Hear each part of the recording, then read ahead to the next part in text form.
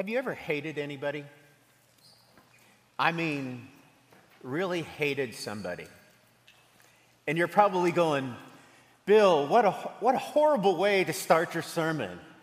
I mean, what you're supposed to do here, Bill, I don't know if you understand this, but what you're supposed to do is you're supposed to lead us into that just a little bit. Tell us a funny story, get us laughing, and then get into the harder stuff. But I want to let you know that this sermon just can't do that. So I'm going to ask you again, have you ever hated anybody? And I know for us, we even, in a sense, just cringe at even thinking that, right? I mean, we just go, hating somebody, that's really strong. I mean, that's just super strong. Have you remember when you were a kid and you made the foolish mistake by making this statement?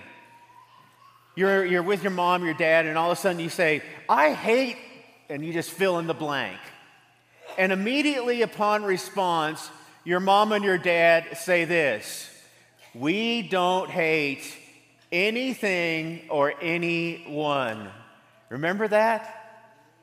Yeah, and it's like if we committed the worst of all sins, okay? When we made that statement, we don't hate anyone or anything or anyone. And that phrase just sort of echoes into our mind all of our lives, and we have it in the background. We don't hate anything and we don't hate anyone, and then all of a sudden, life happens. We get hurt. Prejudices grow. Life experiences jade us. We become cynical, and all of a sudden we wake up one day and we realize that we really don't and we really hate something or someone. And we hide our hate with wonderful little phrases like, I really dislike them, or I'd rather just not be around them, or if they would just be a better Christian then. And then we avoid, we ignore, we snub, and then one day we come to realize that we got a good old case of hate going on. In our country, we do a really good job of hating.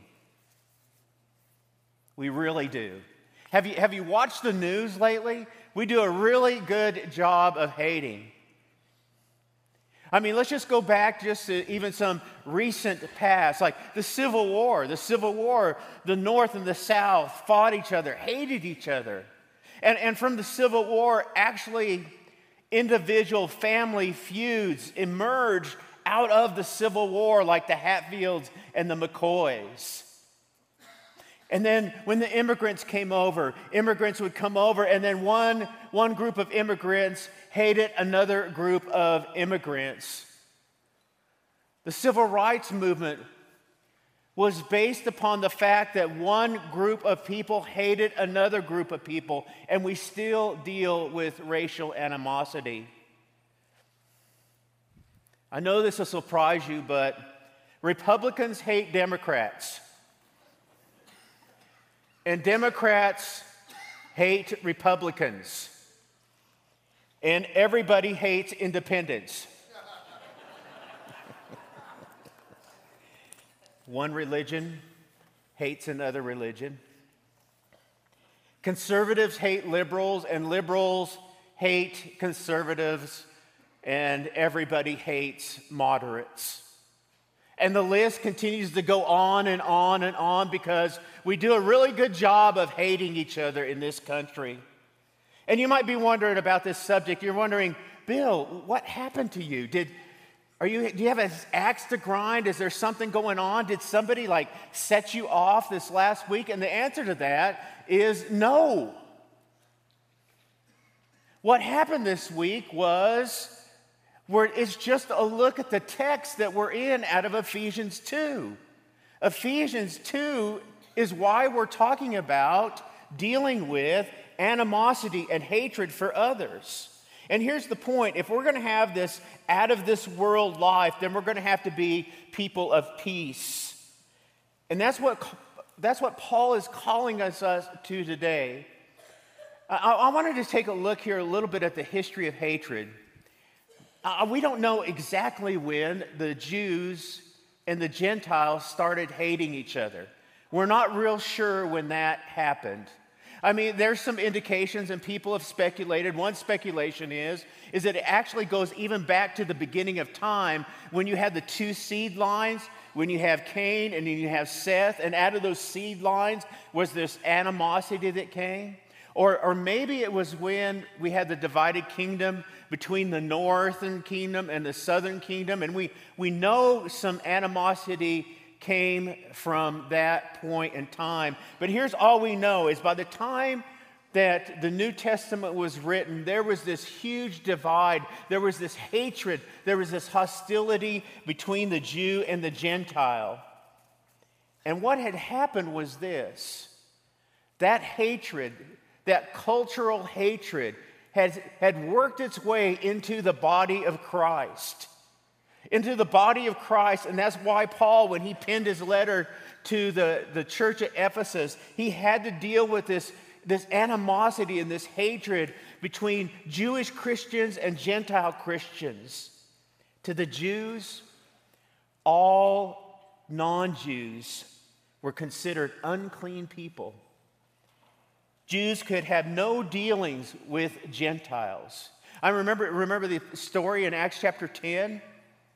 Acts chapter 10, Peter goes to the house of Cornelius, and as soon as he walks in, he says this to Cornelius: "You are aware that it is unlawful, it is against our law for a Jew to associate with a Gentile.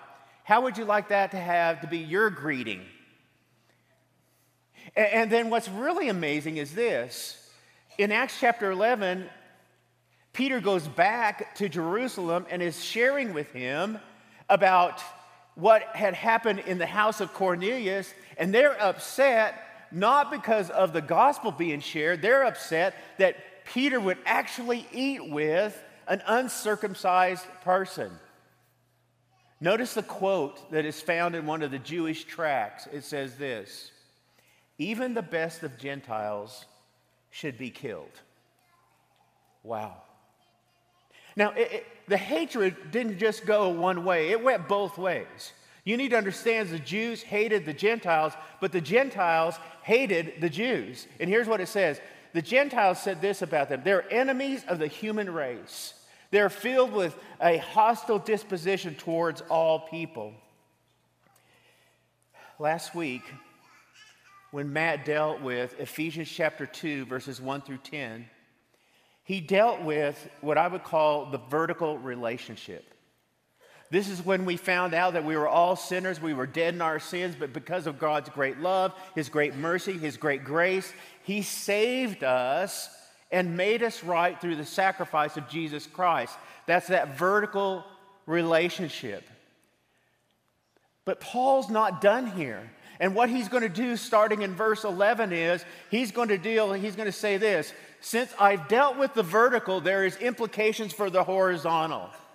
Since you're saved vertically, I want to let you know that horizontally there's an impact that goes on here.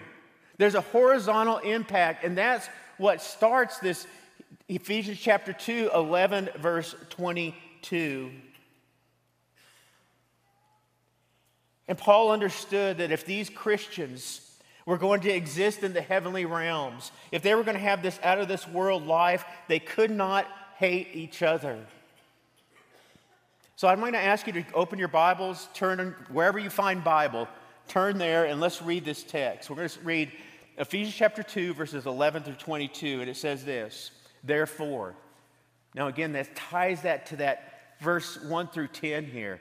Because Jesus has done all this in your life, this vertical stuff, I want to talk to you about horizontal stuff right now. The horizontal goes something like this: "Therefore, remember that formerly you who are Gentiles by birth, called uncircumcised by those themselves the circumcision, that done in the body by the hands of men, remember at that time you were separate from Christ, excluded from the citizenship in Israel and foreigners to the covenant of promise, without hope, without God in this world.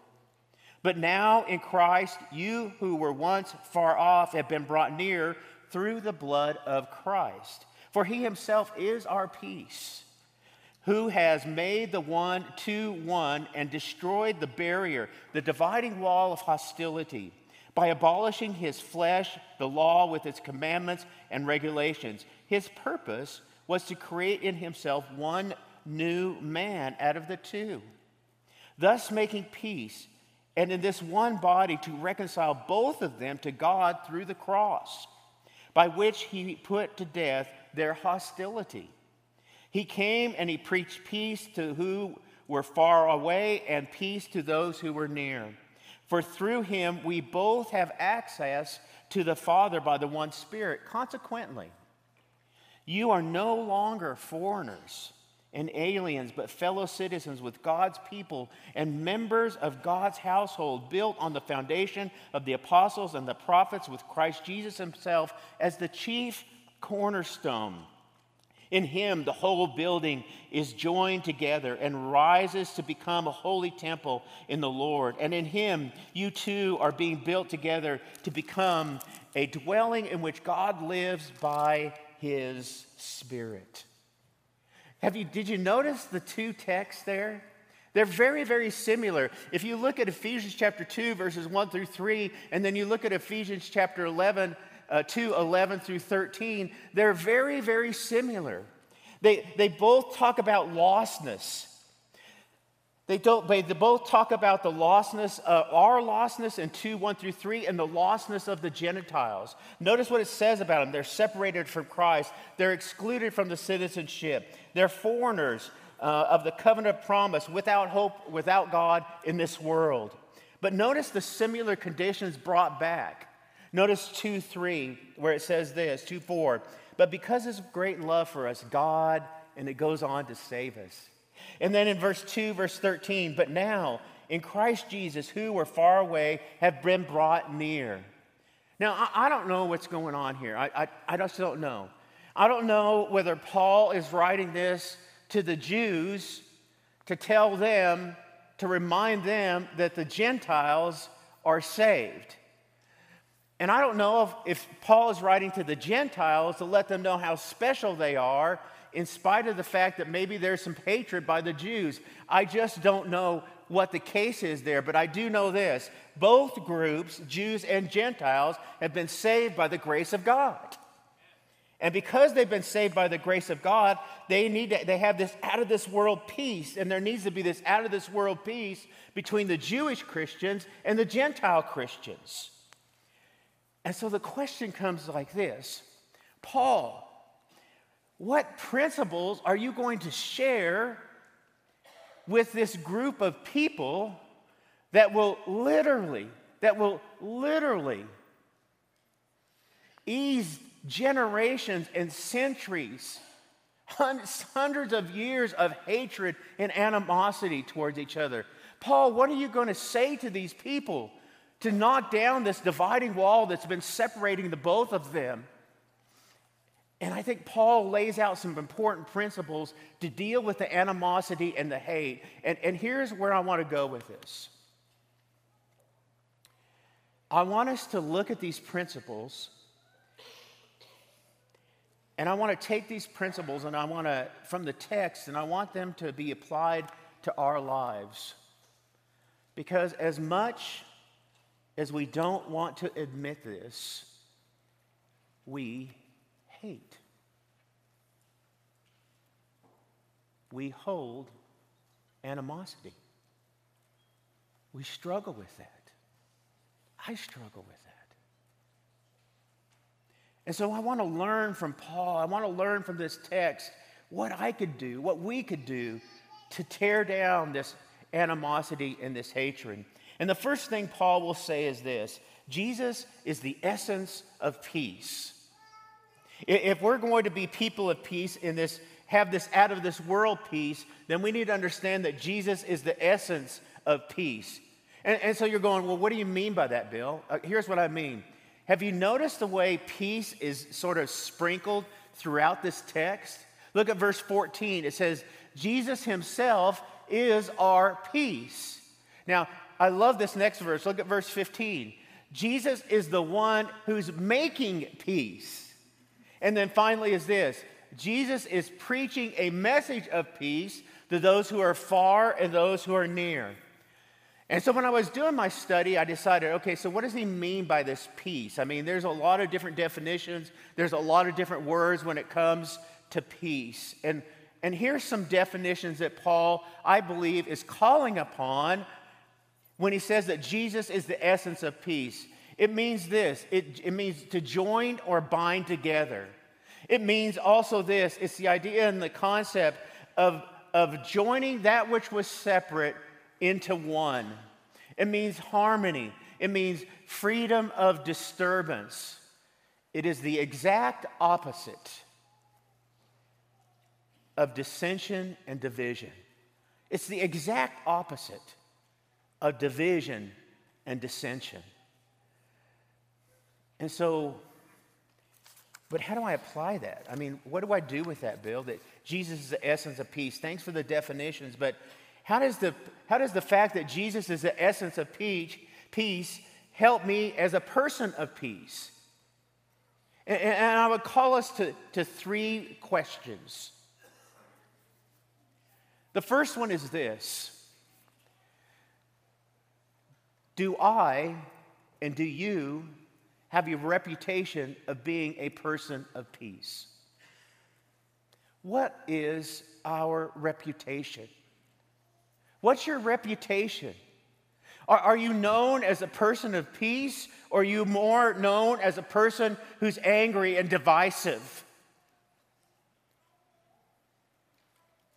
And the way to check this is to find somebody who really loves you enough to tell you the truth. All right, those are rare people, right?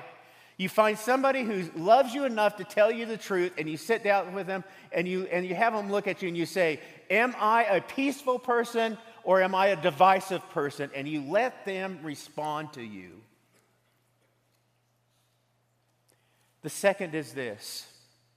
As we think about all of our relationships, is the movement and direction of all of my relationships towards peace. As I look at the totality of all the relationships and how they're moving, I know that every once in a while there's outliners, right, Josh? There's outliners there that we struggle getting along with somebody. But overall, as you look at all of my relationships, is that movement towards peace. And then finally is this. When I act, is it a custom for me to act in peace? Listen to these two verses here. Romans chapter 14 and verse 9. Let us therefore make every effort to do what leads to peace and mutual edification. Hebrews chapter 12 and verse 14. Make every effort to live at peace with everyone and to be holy, because without holiness no one will see the Lord. Since Jesus is the essence of peace, let us be people of peace. Number 2 is this. Let's not build walls Jesus tore down. I'm going to say that again. Let's not build walls where Jesus tore down. To be people of peace, this out of this world peace, there's times when we need to tear down and not build up. And I know that sounds strange. But I want you to know, look at 2:14 for just a second.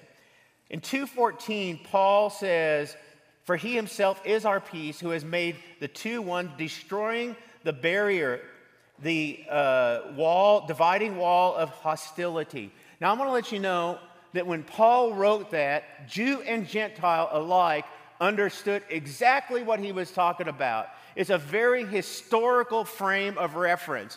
It's drawing this very graphic picture, and here's the picture of it. This is the temple. And you're going to notice there is this wall there, Soric. And it wasn't a very tall wall. It was only about that big. It wasn't a very tall wall, but it was a wall that separated. It was a wall that separated the Gentiles from the Jews. The Gentiles could not go into the inner temple. Only the Jews could do that. The Gentiles had to stay outside of the wall. In 1871, they were doing a sort of a excavation of the temple site, and they found on one of the pillars, and this is the notice that was on the pillars on that wall, and it was written in 3 languages. Notice what it says is this: no man of another nation to enter within the fence and enclosure around the temple, and whoever is caught with will have himself to blame that his death ensues. Wow. You cross this wall and you're not a Jew, you're dead. But the sacrificial death of Jesus tore down all barriers. It tore down the wall, it tore down the curtain, it tore down till we get to the Holy of Holies, which I'm going to talk about in a minute. And anything that represented hostility to the Gentiles, Jesus tore down. A lot of times, though, when we talk about our Christian walk, we're used to a certain type of language. And the type of language that we're used to is the idea of adding. Right? 2 Peter chapter 1, verse 5, make every effort to add to your faith goodness and goodness. You see, we're used to this. We're used to doing this. Adding to our faith. How about this? 1 Peter chapter 2, 4 and 5. It talks about being built up into a spiritual house. And we're used to that. We're used to these bricks, and we're being built up into this beautiful house of God. Ephesians chapter 2 ends this. Ephesians 2 ends with the idea of being built or becoming a dwelling place of God. But I want to let you know there are times when it's not right for us to build, but to tear down. Did you hear me? There are times when it's not right to build, but to tear down. And I know that sounds really weird for us because we're always told to build, but there are times when it's important for us to tear down. And we're supposed to tear down when it comes to hostility and hatred towards anybody. You see, that's what Jesus did. When you have that passage of Scripture in 2:14 on, you have this idea of Jesus coming in and he's doing this. He's tearing down the wall. He's tearing down the wall. So that we could be people of peace and we could live in a kingdom of peace. And so there's times, it's so important, there's times for us when it's not, we should not be in the building business when it comes to hatred and hostility.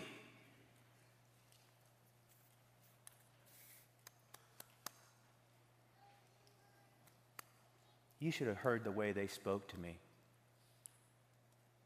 They were rude. They were mean. And you know what? It just made me really, really mad.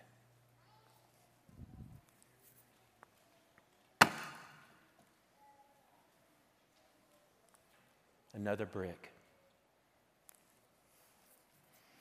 You know, they hurt my feelings, so you know what I'm going to do? I'm just going to be sarcastic. Or you know what? I just don't like them. And I think I'm just going to do a Christian loving ignoring.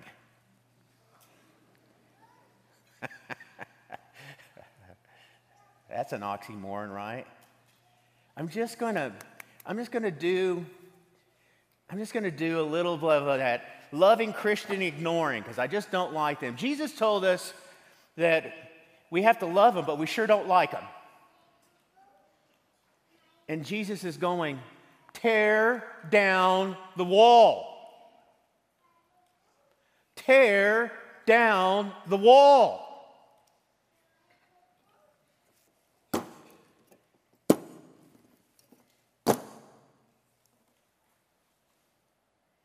There are times when it's not right to build.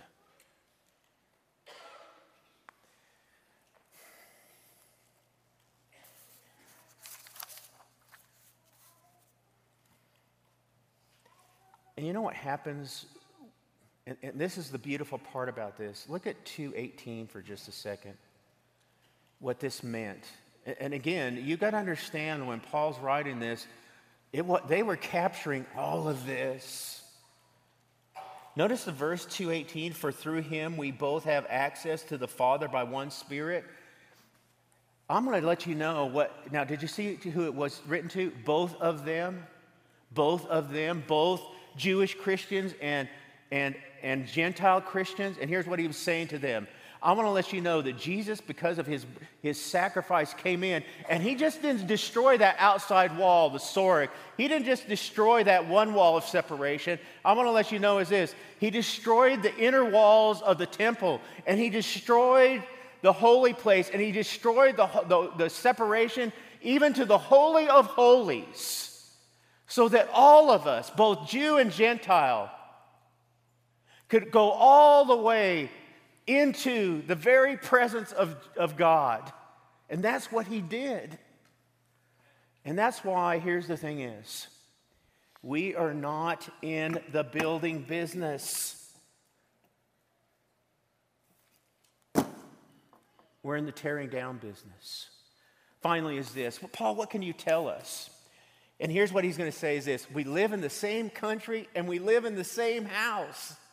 He's going to come back to two of these powerful metaphors, and he's going to use them to illustrate how important it is to be people of peace and to have this out of this world peace. And the first one is this. He says, we live in the same country. We're no longer foreigners and aliens.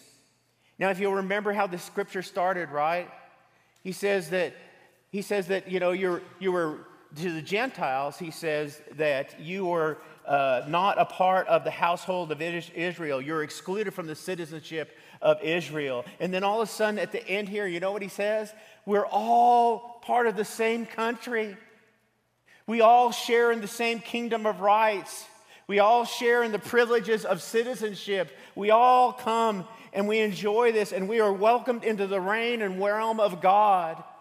And I think it's so important for us is since we all live in the same country, how could we treat each other with hatred and hostility? It's impossible. Because we got to remember this truth. Listen, and I love this. Thanks, Ing. Is this. It is not my country. And it is not your country. It is his country. Isn't that right? This is not my country, and it ain't your country. It's his country. And he determines who citizens are. Not only do we live in the same country, but live in the same house. And I love the way Paul ends this. It's so beautiful. To be people of peace, we live in the same house together. We're members of God's household. And I got to let you know, this house is unbelievable.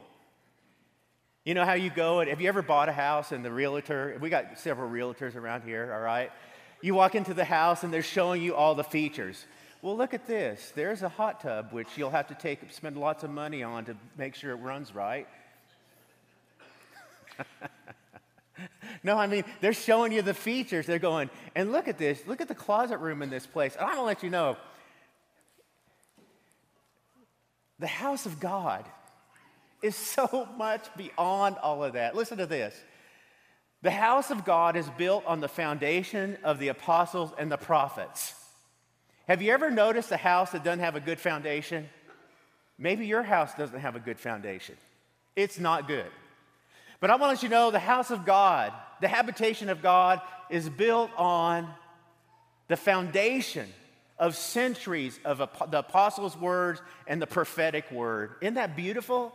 And not only is it built on the foundation of that, guess what the cornerstone is? The cornerstone is Jesus Christ himself, and the cornerstone is the thing that determines the shape of the house. The cornerstone is the thing that talks about its stability and direction and the principle of growth. Now, here's what's also beautiful about this house. It is not static. Now, let me tell you what I mean by that is this.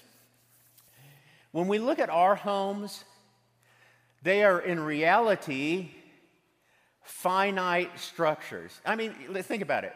Okay, you may redo the bathroom, you may redo the kitchen, but basically your house stays the same. You might do a little adding, but it's a finite structure. But I want to let you know, the house of God is anything but finite. The house of God is not static. And you know what Paul does in here? That Paul comes in and he says, we are being built up and fitted together. Now watch how he plays this, right? Did you see how he did this? It's just marvelous. He first tells us to tear down the walls of hatred, right? And then he comes back at the end and he says, now I want you to know, once you tore down the wall of hostility, I could start building now. Isn't that cool the way he does that? We are being built up and fitted together. Paul comes in and he goes, all right, now that you've tore down the wall of hatred, here's what I could start doing with you now.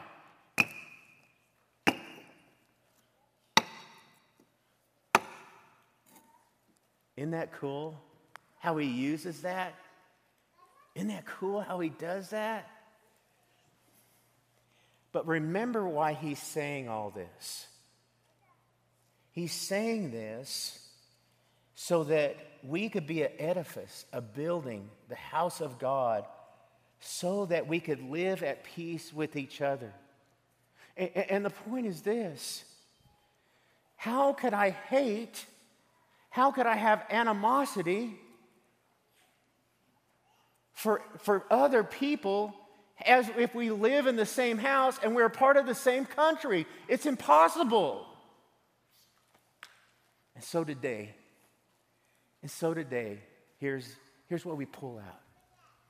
We pull out this. Is the good news. The good news is this: we don't have to live in hostility and hate, because Jesus is the essence of peace. That we're not going to build on what Jesus has already tore down, and we live in the same country and we live in the same house. And so today, the invitation is simple, but it's important. The first one is this: is if you're not in Christ, you are not at peace with God. And I don't mean that to be mean or harsh, but that's just the reality. There's this animosity there, but today Jesus has made a way for you to have peace with God, and you could have peace with God by being baptized into Jesus Christ by faith for the remission of your sins. But here's the other one: is this: if you're like me and you've been struggling, let me just say it, with a hateful heart, and you're ready to get rid of that, then we're here to pray with you today. We have elders up here who will pray with you. We have the parlor over there, they could pray with you. But here's the thing is this: we are going to be people of peace so that we could enjoy a life beyond this world as we stand and as we sing.